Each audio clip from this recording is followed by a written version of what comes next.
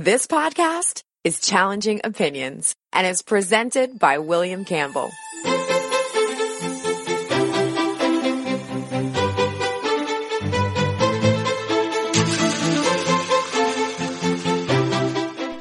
Thank you for downloading the Challenging Opinions podcast for March 25th, 2019. In this show, I'll be talking about reforming America's public schools with someone who has strong opinions on the subject and a lot of experience in education as well. Let's hear what he has to say.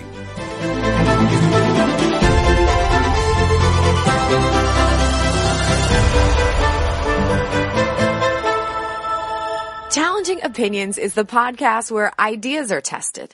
Whether you are left or right, conservative or progressive, devout or skeptic. What matters is the strength of your argument, not the strength of your voice. In a few minutes, we'll have this. I think it's a little bit of a misnomer to say that unions are only there to protect, teachers' salaries and to collectively bargain. No, I'm not saying that they're only there to do that. They represent the interests of the teachers, and the teachers' interests are not absolutely identical with the pupils' interests. Right, but I don't think I'm trying to think of what interests of teachers would be diametrically opposed to the interests of students. That's coming up shortly, but first I want to thank all my donors on Patreon. I really appreciate everyone who signs up for that. If you don't know, Patreon is basically a system that allows people to donate $1 or $2 per podcast or per month. That helps me to devote more time to research and to finding interesting guests. If you think you can do the same as those people, there's details on the website and at the end of this show. I was really concerned to read about something called the Momo Challenge. This is a social media meme, a chain message spread on WhatsApp, Facebook, and other platforms, which tells of a powerful internet message that could induce young people to harm themselves. Except it's not. The whole thing is a hoax. And that's not the bit I'm concerned about. Sure, stupid people make up stupid stories from time to time. What I'm really concerned about is the degree of traction this story got from people who should know better and from people who should know that they don't know better. The basic message was that by some evil technical magic, messages were being inserted into children's videos on YouTube, which would, a little bit like the film The Ring, make the kids go and commit suicide. In the UK, for example, school administrators warned pupils and parents of the danger. Major newspapers ran breathless stories of how dangerous it was for teenagers, and the Police Service of Northern Ireland issued an official warning, as did various local forces in the US. The RCMP in Canada said they were devoting resources to monitoring the situation. Not to be outdone, the French Ministry of the Interior said that it was reviewing the situation daily.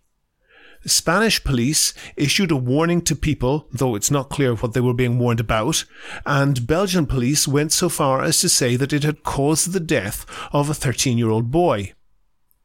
The BBC ran a story, which they've since removed, which claimed that forwarding the messages about the Momo Challenge allowed hackers to harvest information, which technically is nonsense, probably why they killed the story. But the entire thing was nonsense. The only interest in this was cooked up by tabloid newspapers and a few higher-brow outlets who should know better, like the BBC. To be clear, responsible organisations who looked into this, such as the UK National Society for the Prevention of Cruelty to Children, the Samaritans, and the UK Safer Internet Centre, investigated and said that the phenomena didn't exist and there was no threat to young people or anyone else. So how did people get so worried that school authorities and even police forces were issuing warnings to parents? That's what I'm concerned about. There's all sorts of nonsense on the internet at any given time, but only rarely does a story break out into the offline world. I think that one of the reasons this story took off is because it sounds just about plausible to some people who are motivated to believe it. Obviously, the people repeating the story have a very low level of technical understanding of the internet, and that probably goes along with them being the sort of people not really liking the internet in the first place. So when a story comes along that confirms all their biases about how the internet was an evil and bad thing all along, that tells them what they want to hear. They want it to be true, so they don't analyze it critically. There are echoes here of the anti-vaccine movement also. The idea that young people are at risk from things their parents don't understand is a powerful motivator. You can almost hear the ghost of Maud Flanders saying, "Won't somebody think of the children?" But my real concern is that in an age when engagement beats fact-checking, reality can become almost irrelevant. Do you agree? Do you disagree? If you want your point of view heard, email podcast@challengingopinions.com and say what you think. I'm joined on the line now by Mitchell Robinson. He's an associate professor and chair of music education at Michigan State University. He also writes for the leftist political blog Eclectoblog, and on there he was writing about Betsy DeVos and charter schools in particular. And Mitchell, just for people who are not familiar with exactly how charter schools work, I know that you're not a big fan of them, but what are they supposed to do? Well, I think it's fair to say I'm actually a big fan of the initial idea of charter schools. Charter schools began as an idea forwarded by teachers' unions as incubators of innovation that would be teacher-run and teacher-governed. Mm-hmm. So the initial idea of charter schools, I think, is a lovely one.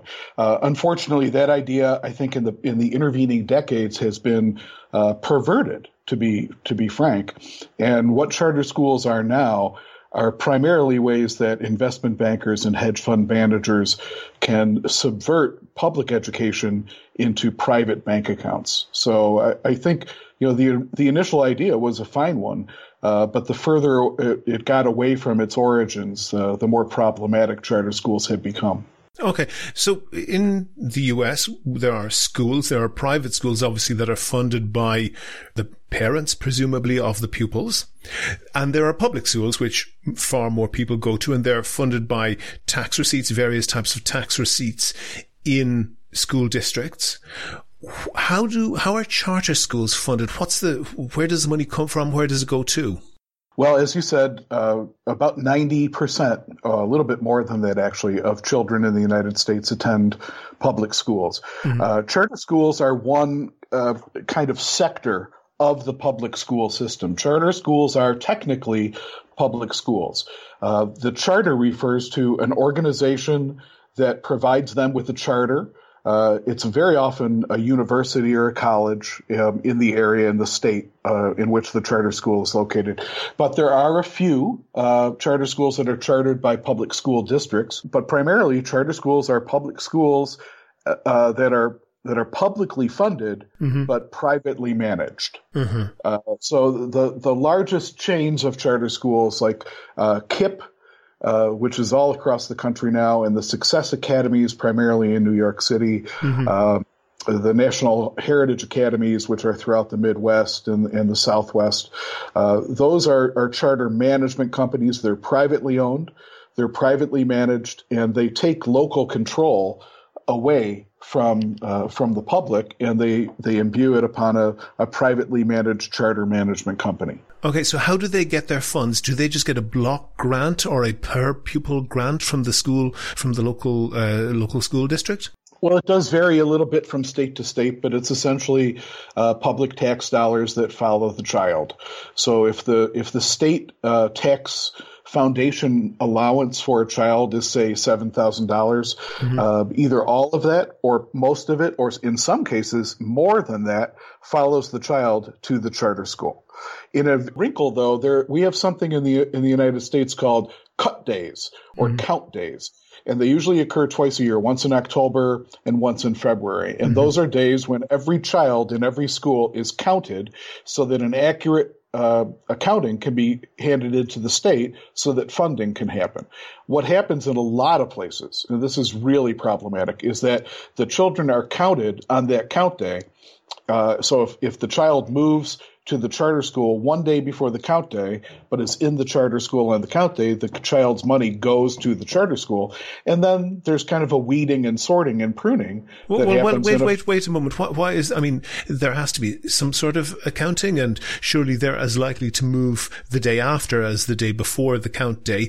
But the money stays at the charter school. Okay. But surely swings and roundabouts, in the end, that doesn't favor any one particular school, does it? Well, if a child starts this semester, say in September, in the public school, and then moves to the charter school on the last day of September and is counted at the charter school, and then that money goes to the charter school, and then the child returns to the public school because they've been expelled because they need special education services or they're a discipline problem, the money still stays at the charter. So I would say that in that occurrence, which is not rare, that does favor the charter. My knowledge of charter schools is pretty slim. I didn't actually go to school. I went to university for a while, but I didn't go to school in the United States. And most of my knowledge about charter schools comes from listening to a different podcast, the Gimlet Startup podcast, where they interviewed and had a very long series about Eva Moskowitz, the founder of Success Academy. And she seemed to be an extraordinary personality, and there were certainly many problems with what she's doing. But I certainly felt that if I had a kid and my choice was between sending my kid to a very poor, very low standard inner city school in a very deprived area of, let's say, New York, or sending them to one of her schools, I think I'd be fairly clear that I'd prefer them going to one of her schools. Well, I'm not so sure about that. First of all, I think we have to back up a step and ask why that public school in the child's neighborhood is struggling. And very often it's struggling because of the kind of twin factors caused by competition and charter schools. So I would be bold enough to say that we're not going to fix the problems caused by charters and competition with more charters and competition. So Mrs. Moskowitz's schools. Yes. But those, not all, but a great many of those inner city schools in very deprived areas were struggling, as you put it, and performing very, very poorly long before those charter schools came along. Well, some of them were. And some of them, things have gotten a lot worse in the intervening 20 years since the ed reform movement has really raised its agenda and schools like Mrs. Moskowitz's schools have come along. I would say that certainly public schools have not gotten any better. And one of the theoretical foundations of competition through school choice is that a rising tide lifts all ships. Most ed reformers will tell you that one of the goals of charter schools is to improve public education. And if that's the case, that's been a crashing failure. The other thing that I would say is that you might not be so happy that your child was attending a Success Academy school if you actually saw what happened in Success Academy schools, where especially children of color are treated with draconian discipline and are often made to behave in ways that I think most parents would not be comfortable with. So I'm not quite so sure that you would be that happy once your child was in that school. I actually agree. I think there would be a lot of things that I would find very problematic with that. But is it possible that suits a niche? Because, and I don't want to make a stereotype of minority students or of inner city students in general, but certainly in very deprived areas where you have very, very high rates of single parent families, where you have very high rates of perhaps single parent families where that one parent must work, or where that one parent has themselves a very low level of education, maybe was initially a teenage mother and didn't have that much life experience. Is it possible that level of discipline is useful in compensating for a lack of structure in the rest of the child's life. Whereas perhaps with, a richer kid, whatever ethnic background they come from, somebody coming from the suburbs where they have a very stable family life and very strong societal indications of how to behave outside of school, it mightn't be so appropriate. Is it possible that they're appropriate for the kids they have, or for many of them? The kind of discipline that we see in a lot of the big charter chains is appropriate if you want to put more kids in the school to prison pipeline. There's no cultural or social benefit to treating children badly. So I would say no, that's not really a legitimate benefit to the kinds of charter discipline that we see. Not in all schools, but as have been noticed recently a lot in the Success Academy schools. And the other thing I would say is that there are a lot of ways to instill a good culture in a school, and none of them have to do with treating children shabbily. Public schools have been using lots of innovative behavior management and school culture kind of approaches. So especially in the past 5 or 10 years, just about every school that I walk into has some kind of very systematic approach to how discipline and classroom management is going to be handled. And it doesn't involve children, sitting quietly and folding their hands and walking in single file and not being allowed to speak and using their hands to wave answers. And that's not teaching, that's training. What do you say to the argument that however much you may disagree with that, the education in some inner city schools, don't want to generalize again, and I know that there are some that are good, but in some inner city schools, the education level is catastrophically bad? What would I say to that? I would say that's, in many cases, is absolutely right. If we go to Detroit, which is the largest big city to where I am, mm-hmm. What's happening in the schools is criminal. But I think, again, we have to back up a step and ask ourselves how that's happened. It hasn't just happened in the last year or two. It's been a systemic defunding of schools. And, to go back to Mrs. DeVos for a moment, about 2 years ago, Mrs. DeVos was quoted in one of the papers in Detroit. Donald Trump's education secretary. Yes, our Secretary of Education is saying that the best thing to happen to Detroit would be to shut down the entire city school district. That's not what a humane human being would say, much less the Secretary of Education. So when you have that kind of lack of financial support and that kind of lack of community support and foundational support, it's not really a wonder why the schools have struggled. But I would also say that if you want to find some of the best elementary schools and middle schools in the country, mm-hmm. go to our city centers. There are some great schools in downtown Detroit that are owned and operated and loved by the communities in which they reside. And that's something that is much harder to do in charter schools, which are not locally run and governed, but are usually managed by some kind of a charter management board. So I'm a big believer, if we want a democratic education to work, that the communities in which schools reside should be the ones that should be running those schools. And that's not happening in charter schools. It is happening in a lot of inner city schools. And since Mr. Vitti, the new superintendent of Detroit, has come in, there have been a lot of really good changes in Detroit schools, as I'm sure are happening in a lot of cities. Sure. But no matter how much you can point to individual schools that may be doing well, and perhaps individual people who are making improvements, there is just a failure, a systemic failure of many, many students. Wouldn't you agree?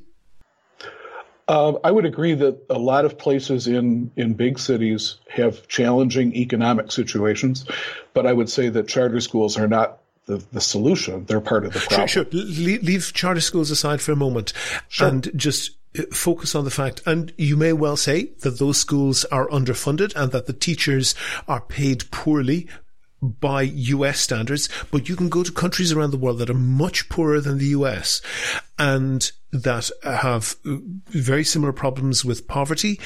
And you can find schools that, relatively speaking, are doing much more with the money that they're getting. There must be some acceptance that, for mm-hmm. example, teacher unions who are resistant to change are part of the problem. Wouldn't you agree?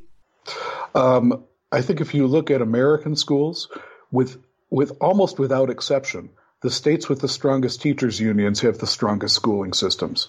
When I look internationally, the examples that I see are, for example, in India. A lot of urban schools in India have now been kind of co-opted and taken over by third-party private organizations. And now, I think this is about 6 years after that experiment started, the Indian government is coming forward and saying, you know what, that hasn't worked. You guys are out of here. We're taking back our schools. That's the kind of action that we need to take in this country about charter schools and about privatization and about vouchers. The same thing happened in Sweden. Sweden about 11 or 12 years ago decided that they would go full bore privatization and we're going to open up schools to competition and choice. And the government came forward about 2 years ago and said, you know, again, we made a mistake. This was not a good idea. And even the conservative politicians in Sweden came forward and said, this was our thought. This was our idea. It's not working. Let's go back to what we were doing. I'm waiting to see some conservative politicians in this country have the courage to admit they were wrong. You are very critical of Betsy DeVos in particular. What do you think her agenda is? What, in your view, is she trying to achieve? Well, I think she's been really clear about that. If you follow, her public statements, which admittedly are rare, she has worked mostly in the background, kind of in the shadows of government and politics. She's never held an elected office. In fact, she's never had a job before she was Secretary of Education for the United States. She's been very clear. Her goal is that she wants the church, and she means her church, the Christian Dominionist church that she belongs to be the center of community life. She and her husband are very upset that public schools in many communities have become that center of community life. So I actually believe that charter schools are just a way station for Mrs. DeVos on her agenda, that what she would like to see is basically two kind of parallel systems of schools. One for the children of wealthy individuals and the people that have the means to afford tuition, and vouchers would help that greatly. And there's one system of private and religious schools for those kids, and then a system of defunded and under-maintained schools like the old Detroit public school system for everybody else's kids. I think she's been very clear about that. One phrase that has been very popular, really for 20 years or more, is to talk about choice in education. What's your view on that? Well, first of all, in Michigan, where I live and teach, we have choice. We have legislation started in 1996 called Schools of Choice, and children with some restrictions, families can have their child attend public schools wherever they wish. It's up to them to transport them there and back. But a kid in East Lansing can attend schools in Okemos or whatever. So we have choice. That's not what the school choice movement, as espoused by Mrs. DeVos, is about. She doesn't really worry so much about the choice part of it. She wants other people to pay for that choice. I would also say that when you look at how a lot of charter schools operate in terms of admissions policies with lotteries and other selective policies, the people that have the choice are not students and families, it's schools. And we have never had a school system in this country, a public school system, that gave schools the choice of what children to admit. So I think in most conversations we have about school choice, we're talking about a false choice. One thing that strikes me, and I'll tell you my opinion, and maybe you'll give me your thoughts on it. I think that politicians who say that parents want choice in education are just plain wrong. No parent wants to choose the second best school for their kid. All parents want their kids to go to the best school. Now, some parents might be better able to have better social connections and be better educated to work out what that is, and some might be more motivated to do that. But it seems to me that that's just a false analogy. Would you agree? Yes. Yeah. When politicians talk about choice, what they're really talking about is a reappropriation of funds from public tax dollars to private schools. It's that simple, and they just don't want you to. It's a rebranding. I've come across this problem once or twice before. The podcast is called Challenging Opinions, but sometimes we agree, and that makes it more difficult for me to challenge. I'm sorry about that, yeah. Nevertheless, the one other issue that strikes me, and I'll get your thoughts on this as well, is that there is a great variety in society of levels of education, and also I think we would have to admit there is a spectrum of motivation amongst parents. Some parents are very highly motivated to make sure their kids do very well. Some parents are not so motivated on that, whether that's because of the education that was available to them or for whatever other reason. But if you want really good education, isn't it necessary to make sure that the regular, ordinary kids whose parents work regular jobs are sitting beside the kids of the millionaires and maybe of the billionaires? Because those people have political muscle and they have cultural capital to be able to influence how schools work, and they're interested in making sure that their kids' school works well. And if everybody goes to that school, is that a model that you would think is a good idea? Well, I would say in general that I'm not sure that there's such a huge range of motivations of parents in terms of wanting their children to do well. I frankly have never met a parent who didn't want the best for their child. Oh no, and I wouldn't suggest otherwise. But Okay. some know what that is better, and some may be more highly motivated than others. Well, and I would say that's what the promise of public education in this country has always offered. And when we do it well, what it's always done. Public education is a little bit, the American system of public education is a little bit unique.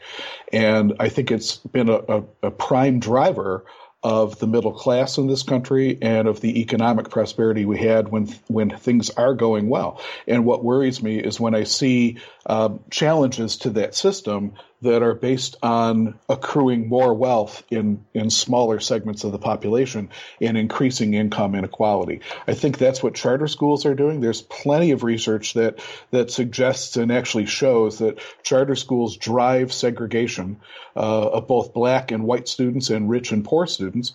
And in general, the best education happens when we have the most heterogeneous groupings of kids. When you have more able kids and less able kids together, when you have richer and poorer kids together, those kinds of communities are the healthiest and those kinds of schools are the healthiest. And that's where all children learn and live the best. Let's accept that we are reasonably close to agreement on that. But there is a counterpoint. And the counterpoint is this, that in any system of production, and that's a very capitalistic way of describing education, but teachers are employees and they do a job, and any employee tends to do a job better when they have an element of discipline in whatever way that encourages them to do that. And that might be management that is encouraging, and that might be stricter sanctions if they fail. But in that system, where there is a single provider, maybe the older listeners know what it was like when you had the choice of one telephone company to get your telephone from. Mm-hmm. And it's unreasonable, surely, to think that teachers will not respond to the same pressures. And if they have no pressure on them to be good, then maybe some are just good by character, but some surely aren't. The management theory that you're talking about has actually been, first of all, it only applies to relatively low-level work in factories or in other settings. It's been shown over the past 4 or 5 decades not to apply in higher order thinking work, in critical thinking work. So this idea that teachers will be motivated by, say, merit pay, that's an idea that's picking up more steam right now, has been shown by empirical research to be not true. You can't motivate people to do more by hanging a carrot on a stick in front of them who are already working to their max. Oh, that's a very blurred caricature of that. Management can encourage better performance in a whole range of ways. And yeah, you're right. Just money might not be what it would would work for teachers. So what else are you talking about then? There are many universities teaching whole PhD courses on management, and there are managers in very intellectual workplaces like law firms or in software development firms, and they have a profound influence. The quality of the management has a profound influence on the quality of the product at the end of the day. It's surely not the case that teachers are unlike all other humans. Well, if you're saying a good principal makes for better working conditions for teachers than a bad one, yeah, absolutely. But what I would also say, though, is that a lot of times unions kind of are the boogeymen in this equation. And what unions do is protect working conditions for teachers. And the better working conditions for teachers are, the better learning conditions for students are. So, yes, I think, better administrators make for better running schools, and stronger unions make for better running schools. And when teachers are treated with respect and dignity, students do better. Oh, hold on a second. Unions are just the teachers acting collectively. And That's right. The interests of the teachers and the interests of the pupils coincide often, but not always. Well, the interest of the teachers are the teachers' working conditions. We've seen several teacher strikes this year, West Virginia, Oklahoma, other states. And in few of those places was the sole demand more salary. It was always a whole plethora of requests for smaller class sizes, which directly influences how well students do in school. So I think it's a little bit of a misnomer to say that unions are only there to protect teachers' salaries and to collectively bargain. No, I'm not saying that they're only there to do that, but they represent the interests of the teachers, and the teachers' interests are not absolutely identical with the pupils' interests. Right, but I don't think I'm trying to think of what interests of teachers would be diametrically opposed to the interests of students. One may be that school holidays are much longer in the United States than they are in most other developed countries. For example, Korea obviously is a very different culture. South Korea is a very different culture to the United States, but they have much, much shorter school holidays. They have a longer school year, but the holidays are also distributed out. And there's pretty good research to show that long summer holidays are detrimental to the interests of pupils, particularly the weakest of pupils, and teachers like their long summer holidays. There's a conflict of interest. I would say two things to that. One, the research on how much kids learn or don't learn over long breaks is almost entirely dependent on the measures, on the criterion measures that are being used. And when we talk about days of learning, that's kind of a faulty criterion measure. So most of that research, while it's sexy and it gets headlines, it doesn't really tell us very much about how kids are learning. The second thing is that most teachers don't have these, ridiculously long vacations that everybody at the corner bar is complaining about. Most teachers are back in school over the summer themselves, earning advanced degrees, doing professional development, or working second and third jobs. Sure, but the pupils aren't there. And the third point, but the teachers are getting better at their craft, and that helps the students. And the third thing is that teachers' unions all over the country, including the one that my wife works in, are working with administrators and parents and school boards to have innovation about the length of school days, the length of school years. There are plenty of places where teachers' unions have agreed to either longer school days or alternative calendars. So I don't think it's fair to just say unions are against that because teachers want their time off. In a lot of places, teachers' unions are fundamentally involved in looking at innovations in how education is packaged. That's one of the things that Mrs. DeVos says over and over again is that schools haven't changed since the 1800s. And what I would say is Mrs. DeVos hasn't been in a school lately, because schools are radically different, both from years past and also in different parts of the country. So this idea that public education is a monopoly or a monolith and that there's one size that fits all, it just isn't true. The district that we live in has a public Montessori school. There are schools in this area that go year-round. So this notion that public schools are a monolith and are slow to react to change is just false on its face. And unions are a part of helping us be more agile. Mitchell, if you could very briefly say one specific change that you would make to the public schools in the US that would improve them, what would it be? Well, it would be fully funding schools and getting the education reform agenda, which has been largely policed and suggested by people that have never taught a day in their lives, to just let teachers teach. Mitchell Robinson, Associate Professor and Chair of Music Education at Michigan State University, also writer for Eclectablog. Thank you very much for talking to me. It's been my pleasure. Thank you. Never miss a show. Follow @ChallengingO on Twitter and like Challenging Opinions on Facebook for updates on each show's contents. Go to the website for sources and links to what we were talking about. And while you're there, please like the show on Facebook, follow @ChallengingO on Twitter, and follow Mitchell Robinson @MrobMSU. And get in touch with me if you can suggest a guest or topic for a future show. And also, thanks to everyone who's signed up as patrons on Patreon so far. I really appreciate that. It means that I can devote more time to research and to finding interesting guests. And if you could do the same as them and donate $1 or $2 per podcast or per month, you'll find the link on the website. You can find out how to subscribe to the podcast for free on your computer, on your phone, or by email. It's all at www.challengingopinions.com. Coming up next Monday, that's April 1st, I'll be talking to author and reporter David Daden about the rise of the vaping industry. And that's no joke. The Challenging Opinions podcast is produced and presented by me, William Campbell. Thank you for listening.